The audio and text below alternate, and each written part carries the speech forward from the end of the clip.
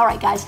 So we are in a series called I Feel That, Embracing a Biblical Response to Negative Emotions. Today is session number 6, where we're going to talk about the emotion of loneliness. We have covered a number of emotions. If you've been with us from the get-go, then you know that we started with fear, the greatest enemy of all. We've talked about grief, the unwanted but necessary companion. We've hit guilt and shame, and then last week rage age, and then today rage age is just anger basically, and then today we're going to be talking about loneliness. Loneliness is an epidemic. Everyone watching here, you would be lying if you said that not at one time in your life you haven't experienced loneliness. It is a common human emotion. I called it the silent soul killer.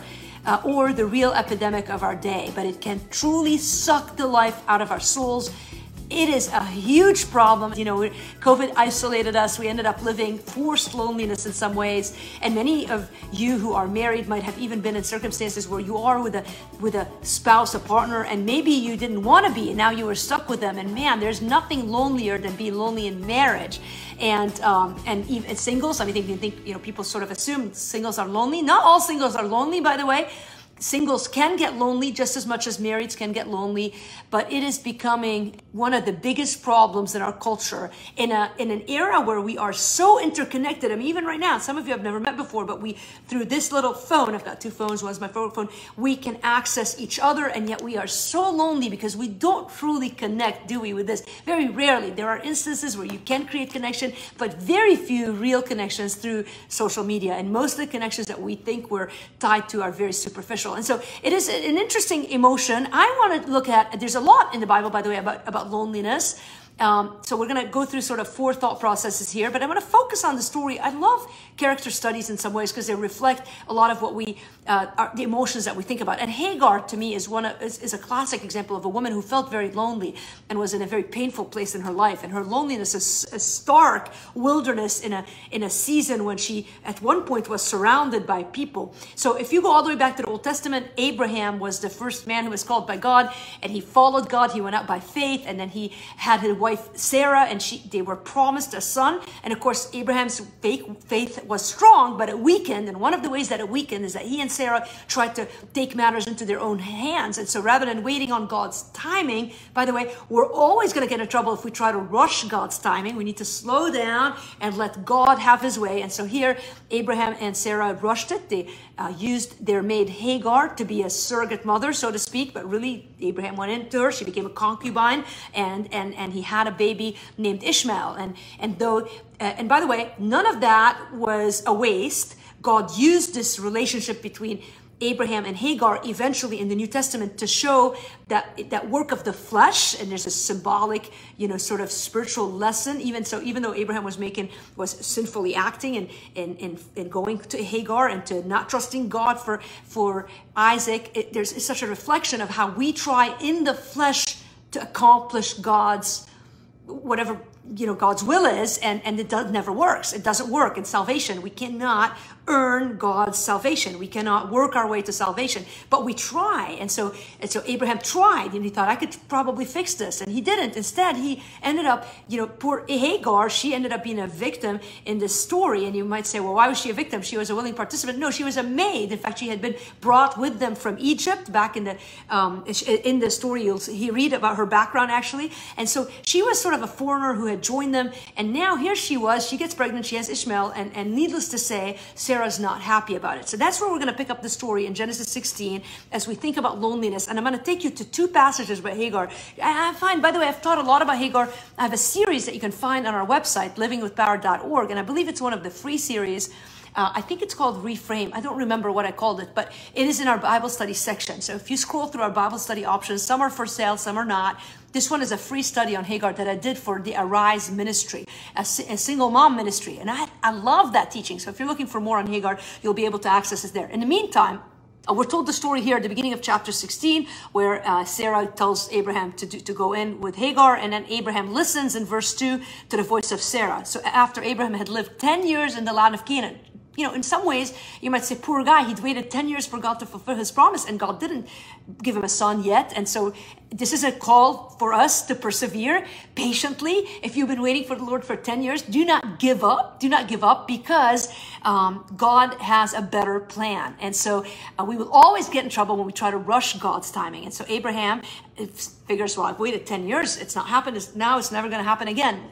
No, God's timing is perfect. Again, if you gain, maybe that's what you need today. Maybe your lesson isn't about loneliness. Maybe you need to be reminded to slow down and to let God have his timing. And so Abraham took Hagar in verse 3, the Egyptian, in Genesis 16, verse 3. So after Abraham had lived 10 years in the land of Canaan, Sarah, Abram's wife, took Hagar, the Egyptian, her servant, and gave her to Abram, her husband, as a wife.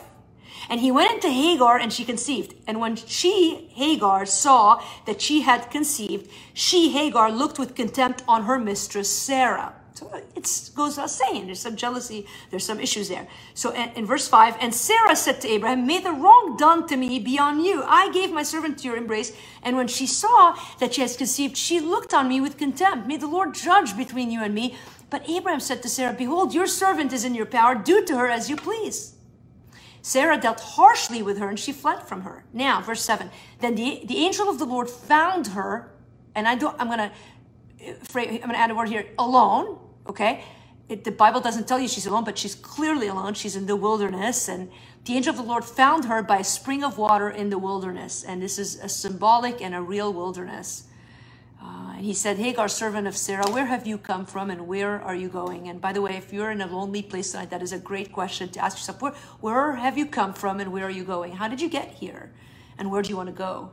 It's worth the exercise of stopping and journaling that today. Every time you see God asking a question, chapter 3 of Genesis, the first question he found, he knew that Adam and Eve had sinned, and he asked them, where are you? He called to them, where are you? And so this question is so important. Where have you come from and where are you going? She said, I'm fleeing from my mistress Sarah. The angel of the Lord said to her, return to your mistress and submit to her. The angel of the Lord also said to her, I will surely multiply your offspring so that they cannot be numbered for a multitude. And he gives her a promise in verse 11. Behold, you are pregnant and shall bear a son. You will call his name Ishmael, because the Lord has listened to your affliction. He shall be a wild donkey of a man, his hand against everyone, and everyone's hand against him, and he shall dwell over against all his kinsmen. So she called the name of the Lord who spoke to her, you are a God of seeing. This is important. I'm going to read a second account here in a second, but I want us to get this under this foundation first of scripture and the story that we're focusing on. And so she's alone in the wilderness. She's hurting. We saw why. And she's at her wit's end, and God shows up and deals with her heart. And of course, he does tell her she needs to go back, but she's so moved by the encounter that she gives God a name. She names God, you are a God of seeing. And truly, here I have seen him who looks after me. Therefore, the well was called Bir Lahai Roy. It lies between Kadesh and Bered. And Hagar bore Abraham a son, and Abraham called the name of his son, whom Hagar bore Ishmael. Abraham was 86 years old when Hagar bore Ishmael to him. Now, we read a little bit more the story. We're going to skip to Genesis 21. And now Sarah's turn to have a baby, as God had promised. And so the Lord visited Sarah, as he had said in Genesis 21, verse 1. And the Lord did to Sarah as he had promised. And Sarah conceived and bore Abraham a son in his old age. Now he is 100. And so he's waited 25 years for his son. So this is like 15 years later. It's crazy, right? So Ishmael's 15 now. And so let's skip a little until Sarah rejoices, of course, and then you get to verse 8, and it says, now we're in Genesis 21, so there's a second place in the wilderness. Hagar has a repetitive times of loneliness here. We're going to hit the second one. And the child grew and was weaned. This is about Isaac, who had grown and was weaned. And Abraham made a great feast on that day that Isaac was weaned. But Sarah saw the son of Hagar, the Egyptian, whom she had born to Abraham, laughing. So she said to Abraham, cast out the slave woman and her son, for the son of the slave woman shall not be heir with my son Isaac. And the thing was very displeasing to Abraham on account of his son. He's been 15 years with Ishmael. This is hard in every way. And verse 12, but God said to Abraham, remember there's a spiritual lesson here, and Galatians, Paul addresses that. We'll cover that a different time. For the sake of time today, we're going to focus on loneliness. But you might think, man, the story, man, it sounds like why are they about to do what they're about to do? Well, there's a lesson that God is imprinting on us about the importance of casting out the old and and honoring that which is spiritual. So the work of the flesh must die, the work of the spirit must live. And again, you can read about it in Galatians. But in verse 12, God says to Abraham, be not displeased because of the boy, because of your slave woman. Whatever Sarah says to you, do as she tells you, for through Isaac shall your offspring be named. And I will make a nation of the son of the slave woman also, because he's your offspring. Remember, God had already promised to Hagar some things. And then so in verse 14, so Abraham rose early in the morning and took bread and a skin of water and gave it to Hagar, putting it on her shoulder along with the child, and sent her away. And doesn't that just feel lonely? I mean, here she is, she's got this kid. I mean, he's not a baby anymore, but you just saw her in the wilderness before, and she's at her wit's end, and she doesn't know what to do. And so many single moms, it's just a painful season. But now it's like happening again. And it feels stark and lonely. And she departed and wandered in the wilderness of Beersheba. And I think so much of loneliness is that, isn't it? Wandering in the wilderness without a purpose, without friends, without direction. Sometimes even when you're surrounded by people, you can feel like you're wandering alone and without a clear purpose, maybe wondering whether the season you're in will ever end. But it feels heavy, doesn't it? And so verse 15, when the water in the skin was gone, so things just went from bad to worse. She's already emotionally alone, and you can feel the despair. Now the water's gone and she's in the wilderness, and she put the child under one of the bushes. Then she went and sat down opposite him a good way off, about the distance of a bow shot. For she said, let me not look on the death of the child.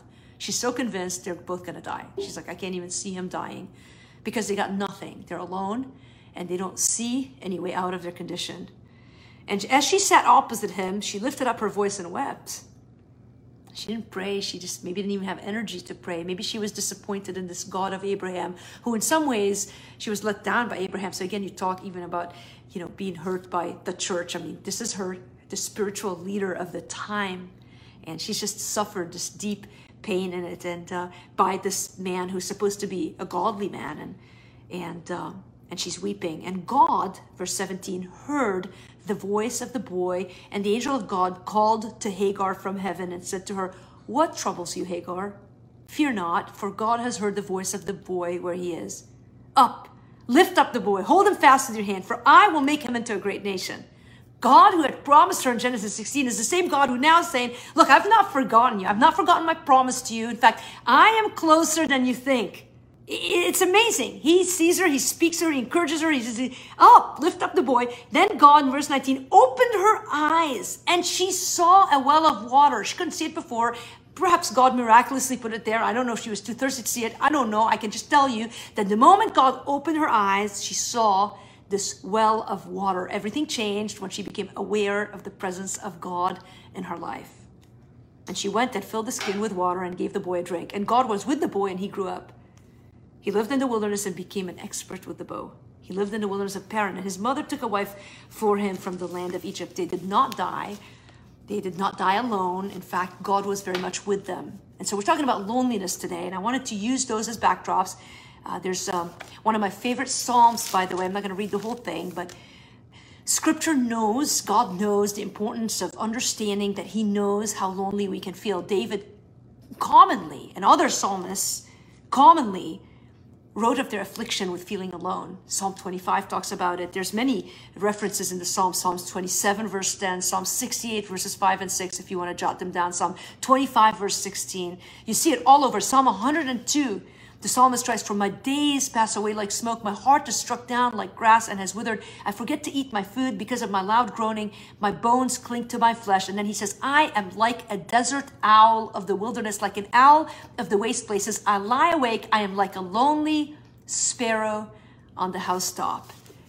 So be not mistaken. If you feel lonely, God understands that emotion so well, and he has given us ample opportunity in Scripture to feel that emotion and to understand in that emotion what we should do. And so here's point number one today, as we kind of I want to give you sort of, 4 ideas or 4 principles to build on as we consider our own struggle with loneliness. Number one is this: the lie of loneliness is the belief that I am alone. The lie of loneliness is the belief that I am all alone. In loneliness, I'm single, 50 now, 50 in a couple of weeks. And we all know that because I said it a million times. But the truth is that I have lived some lonely seasons in my life. My loneliest season probably was the season when I worked a lot of overnight shifts in the ER. And when I would come home from the ER, or as I was getting ready to go to my overnight shift, it felt very lonely. There's no one in my house, and it was off schedule. And so there's a lot of, obviously hormonal, emotional, night, day type things. And it was not a stretch of time that I worked nights. It was more like a couple of days a month, or 3 days a month, or 4 days a month. And so it was constant back and forth. And it always felt so lonely. I was living in downtown Chicago, and I did the bulk of that season. And it was very lonely to be in a city where I was new in the city, and I would be going to work when everybody's coming home. It just messed with me. I understand loneliness. And what I've learned, and I believe this is true, is that the lie of loneliness is the belief that I'm all alone. That's a lie. If you're going through a lonely season right now, the biggest lie you will believe is the lie that you're alone. You are never alone. Hagar thought that she was alone. 2 places in scripture she'd given up in despair. Neither times was she alone. Who was with her? God Almighty was with her. We'll get to why and how we need to open up our eyes to that. But the reason we feel lonely is that we lose sight of the truth. One of my favorite verses as it pertains to loneliness is in the New Testament in Hebrews. But by the way, it is not just a New Testament verse. In fact, I just put in the Google, can look up lists of verses, and I put in Bible verses to prove that God will never leave us. And there are so many of them dating all the way back. Deuteronomy 31 verse 8. It is the Lord who goes before you. He will be with you. He will not leave you nor forsake you. You go to Joshua again and again. Be strong and courageous. Do not fear or be in dread, for it is the Lord your God who goes with you. He will not leave you nor forsake you. But Hebrews 13 verses 5 and 6 are some of my favorite verses where it talks, it says, keep your life free from the love of money and be content with what you have. But then he moves and he says, I will never leave you nor forsake you. And you may say, what does that have to do with money? Well, everything, because people panic when they feel like they don't have enough provision. And what God is saying is that he is our provision. And so he's always with us. Those words, I will never leave you nor forsake you. I love praying with Sam. This week we spent a lot of time praying in the car. And one of the things he says, he must have learned this verse in his homeschool. Homeschool is amazing because, by the way, you don't have to homeschool to teach your kids Bible verses, but if you're homeschooling, you probably have a Bible class, and this is great. And one of the verses he memorized was the verse in Numbers, I believe, that talks about that God is not like us. He's not like man. He doesn't lie. If he says it, it's true. And he will remind God of that in prayer. And listen, over and over in scripture, we hear that truth that God will never leave us nor forsake us. Now, for the New Testament believer, that was the whole point of the new covenant in Jeremiah 31, verses 35, 36. By the way, I just finished teaching the faithful study last week. It went great. Some of you were praying for me. That's why we missed study last week. And I talk a lot about the new covenant in the 6-week study. And it's so important because the whole premise of the new covenant, so what is a covenant? It's God's promise to his people. And throughout scripture, God makes promises to his people. He made it to Abraham from the beginning about what would be the condition of their relationship, which was a condition based all on God's love. We didn't have to do anything. And so moving into the new covenant is the promise that we can be in a binding relationship with God through his son, Jesus Christ. And the difference between the old covenant and the new covenant, and next semester we're going to learn in Hebrews all about these things. The difference is that in the new covenant, Jesus promises through his death and burial and resurrection that then he comes and lives in the New Testament believers. So we're not just now, God isn't just way out there. He doesn't show up to us through different signs. We don't have to have the Ark of the Covenant with us. We don't need the cloud by day and the fire by night. All those are symbols in the Old Testament of the presence of God.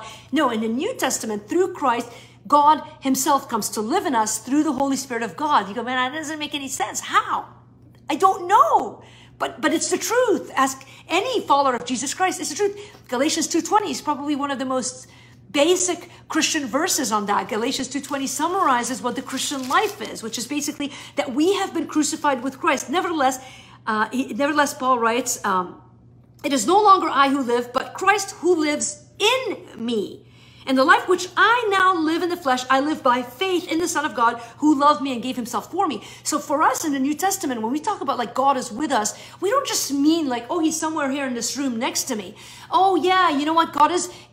We mean he's with us, he's in us. Over and over again in the writings of Paul, he reminds us that Christ is in us, the hope of glory, he wrote in one of the letters, the prison epistles. And you see this promise. In fact, Jesus himself prophesied of his, or explained his presence with us. He told us in John chapter 14, this would be a good time probably to hit that. And then I think I had it a little bit later in my thoughts, but since I'm in this section here where Jesus tells the disciples in his discourse to the disciples in John chapter 14, this is shortly before he goes to the cross. He tells them about what's going to happen. He says, don't let your hearts be troubled. In my Father's house are many rooms. If it were not so, I would have told you. I go to prepare a place for you. And if I go and prepare a place for you, I will come again and will take you to myself.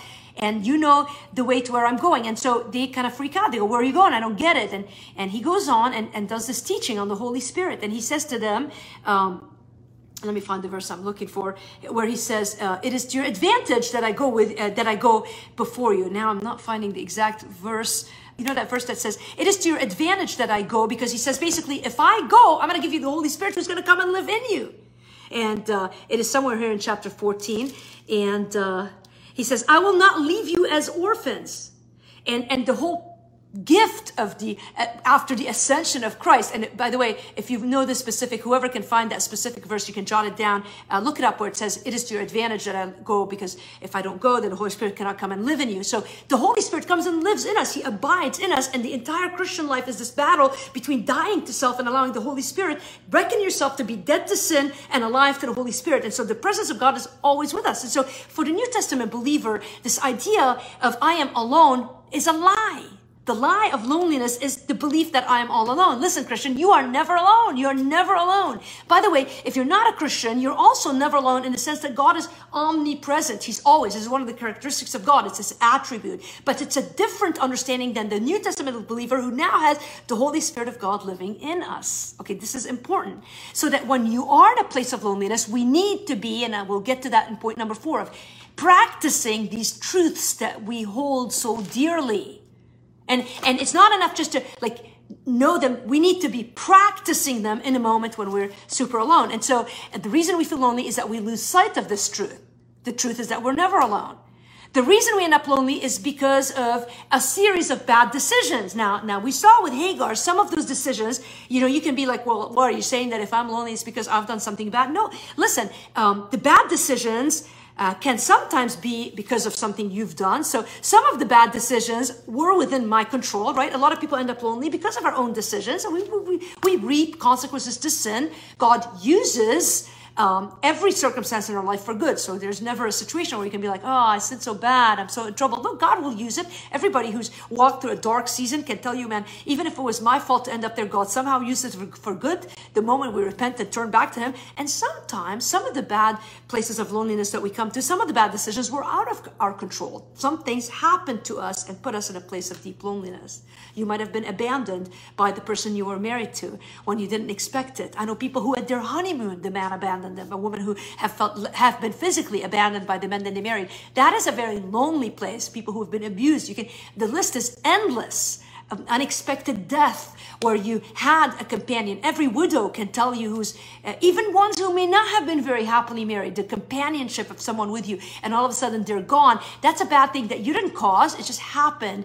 Other times, like with Hagar, we see that bad things were done to her. And what could she have done? And yet here she was in a place of loneliness. And whether you're the cause of your loneliness or you're the victim of your loneliness, the reality is still that the lie of loneliness is the belief that you are all alone, because you are never alone. The lie is that you are alone. You are never alone. So the reason we are lonely, I love this sentence that I jotted down here in my notes. The reason we are lonely is never a reason to stay in a lonely place. All right. The reason we are lonely is never a reason to stay in a lonely place. So if you're listening right now, you tuned in, maybe you saw the thing about loneliness and you're like, I really need encouragement. And by the way, I don't care when you listen to this teaching, if you're listening to it later on the podcast, if you're listening to it in the privacy of your home later, you don't need to be live to listen to it. We love that people are asking for these messages and listening because we need encouragement. But just because you're in a lonely place right now doesn't mean we need to stay there. That's the whole point of doing this, is that we understand the truth and we move out of this feeling of loneliness to the reality of the spiritual experience, which is that we are always with God. He will never leave us or forsake us. Here's a second big idea. So the first one, the lie of loneliness, is the belief that I'm all alone. So here's the second one.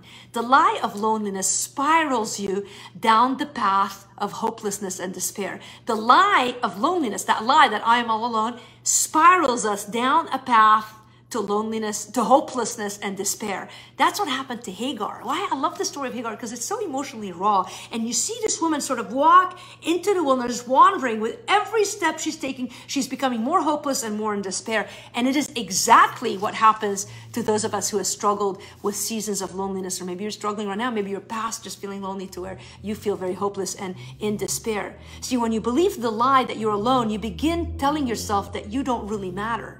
That's the biggest lie that Satan wants you to believe, that you don't matter. Of course you matter. Jesus loves you so much that he died for your sins. He's alive for you. There is purpose for your life, even if you can't see it right now. But the minute you give in to the lie that you are all alone, you are given into the lie that you don't matter. You start telling yourselves that. I've done that. What good is it if I'm here? I could be gone. No one would notice. Single people, I think we have every opportunity to say those things to ourselves when we get in this spiral of hopelessness and despair.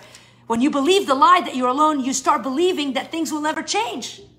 Things will change. I'm old enough now to tell you that this week, I'm telling you, I have wished to be alone. And I've said that to my mom. She's been visiting for the graduation, and I thought, man, I just need alone time. And loneliness, it's all seasons.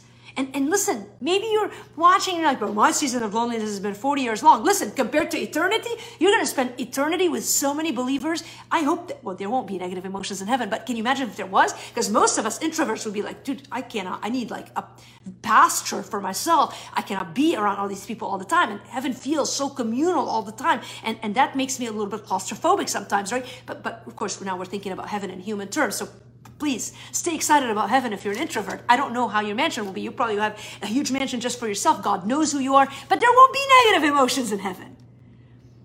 We'll have love and we'll have the desire to be united in Christ. It will be different. We won't have the same battles with sin anymore because sin will be no more. But things will change even here on this earth. When you believe the lie that you're alone, you reach the place of despair where you convince yourself that there's no point to living anymore. And I think that's the extreme point of despair. Before you get to that point, often what I've noticed, some of the negative emotions that are born, the spiral of loneliness leads you into self-pity. That's probably the most common cancer of the soul, that most of us who get caught up in seasons of loneliness are feeling self-pity, discontent. Man, I hate my life. I wish I had their life. And social media gives you every invitation for that. Listen, you never know what's going on in their life. It's all, like yesterday, it's a great example of it yesterday. I put a great picture of me and Ben. Honestly, that is my nephew. He graduated from high school yesterday. I went to the high school graduation. Diana got the perfect picture. Honestly, I love that picture. Very few people like pictures of themselves. I love that picture. I love it of Ben. I love it of me. Can I tell you the truth? When he stopped here before he went to the graduation in front of my house, I took some pictures of them. I looked so bad. I made her erase them. I took the phone. I was like, delete, delete. She kept a couple of them. I'm like, oh my gosh, that is not me. I look so bad. But what didn't I put on the social media? I put the one perfect picture. There were about 15 horrible ones. I went upstairs and changed clothes because what I had on was so bad. Why am I telling you this? Because that's the lie of social media. Most of us are going around going, man, they got so many friends, man, they're living this life. I'm the only one sitting here all alone. Listen, it's a lie. You're looking at one great picture out of 20 horrible ones within an hour of each other. It wasn't even like a week later. It was an hour later. She just happened to catch the picture in a good angle. And then that's what you see on social media. So you see happy faces, you see glitter or whatever it is. And the reality is that there's pain and there's this reality of looking at a picture and going, man, I'm middle-aged and I need to watch what I'm, this and that and all the things. And you don't know that's besides all the tension of family and leading up to having a lot of people in one spot and all the things. And so the point is, don't get caught in this trap of discontent and self-pity and envy that is born out of loneliness. And now the biggest device that makes us in a place of loneliness jump to hopelessness and despair is this lie that says everybody else is living a better life than I am and a more comfortable life than I am. And it's just not true. And so the other thing that happens, I think, when it comes to spiraling negative emotions is the sin of escapism. And we just go to whatever it is that makes us feel good in the moment. And I think that, honestly, I think that is one of the biggest reasons why pornography is flourishing. I think it's because like never before, we have a generation who is just heavily lonely, and there's a lack of community and healthy community, and there's a lack of relationship. And so people think that in some form of sexual fantasy escape, they will find happiness, and it never, ever leads to happiness. In fact, it only leads to more despair, more self-pity, more discontent, more disgust, and eventually to hopelessness and despair. So the lie of loneliness will spiral you down a path to hopelessness and despair. Here's the third big idea. The lie of loneliness can only be set free with the truth of the gospel. The lie of loneliness. You say, we understand the badness of loneliness. You don't need to spend a lot of time on that at this point. We have spent a lot of time on it just to validate the emotion, but also to understand now, flipping the script, the lie of loneliness can only be set free with the truth of the gospel. Nothing else will bring you freedom. Friends, listen, we think that if I get enough friends, I'll be able to overcome loneliness. No, you can be in a room full, in a crowd full of people and still feel lonely. Only the truth of the gospel is going to set you free from the lie of loneliness. And what is the truth of the gospel? What that God sees worth in you, so much so that he sent his only beloved son to die for you. Why the famous verse in scripture is John 3:16. So for God so loved the world that he gave his only begotten son, that whoever believes in him should not perish. God didn't say for God so owed the world, or for God so wanted to prove his presence to the world. No, for God so loved the world. He loves you. And God sees enough worth in you, even if you don't see it in yourself, so that he says, man, for you, I give my son. And God's sacrifice for you binds you to him forever. That's the truth of the gospel. He sacrifices his son for you. And the minute you put your trust in him, you have an unconditional, eternal bond with him. And by the way, the old covenant is awesome in its symbolism and its illustration of the truth about this type of covenant God gives us. In Genesis chapter, I think it's 15, God puts Abraham to sleep and shows him this covenant. He puts two rows, he takes animals and he cuts them in half, and then Abraham is sound asleep. And God, while Abraham is asleep, God gives him the stream where he puts the animals on both sides, and then God sets fire between them and walks through. And it was really God's way of saying, this covenant is based not on your being true to me, but it is all based on me, God's saying, on his unconditional commitment to Abraham. That same unconditional commitment, nothing we do earns us salvation. It's all because of God. So you can't screw up. Maybe you are in a place of hopelessness and despair. Maybe you are in a place where you have been escaping in pornography. Maybe that's the only way you've been able to deal with this loneliness. Maybe your sin, I don't know what your sin is. And maybe you think you're past the truth and the joy and the freedom of the gospel. Listen, there is no greater lie. Jesus loves you and he gave his life for you. And if you put your trust in him, he will forgive you all of those sins, even if you thought that you should know better. We all should know better. And yet God's grace, the gospel message, is that he meets us where sin abounds. In Romans chapter 5, he says, where sin abounds, there grace abounds even more. And so God's promise to you is the certainty of his presence. He will never leave you nor forsake you. He's given you the Holy Spirit in John 16, verse 7.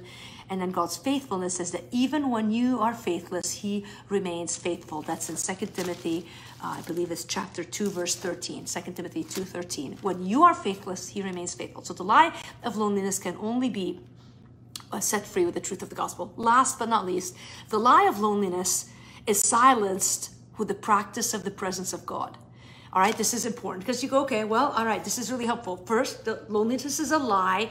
If you believe the lie, you're going to go down, spiral into hopelessness and despair. But that's offset by the truth of the gospel. You can be free of loneliness and all the baggage of loneliness because of the gospel, which is given to you freely in Christ Jesus. But now you go, well, I have the gospel. How do I overcome this loneliness? Well, the lie of loneliness is silenced. It's shut up and silenced with the practice of the presence of God.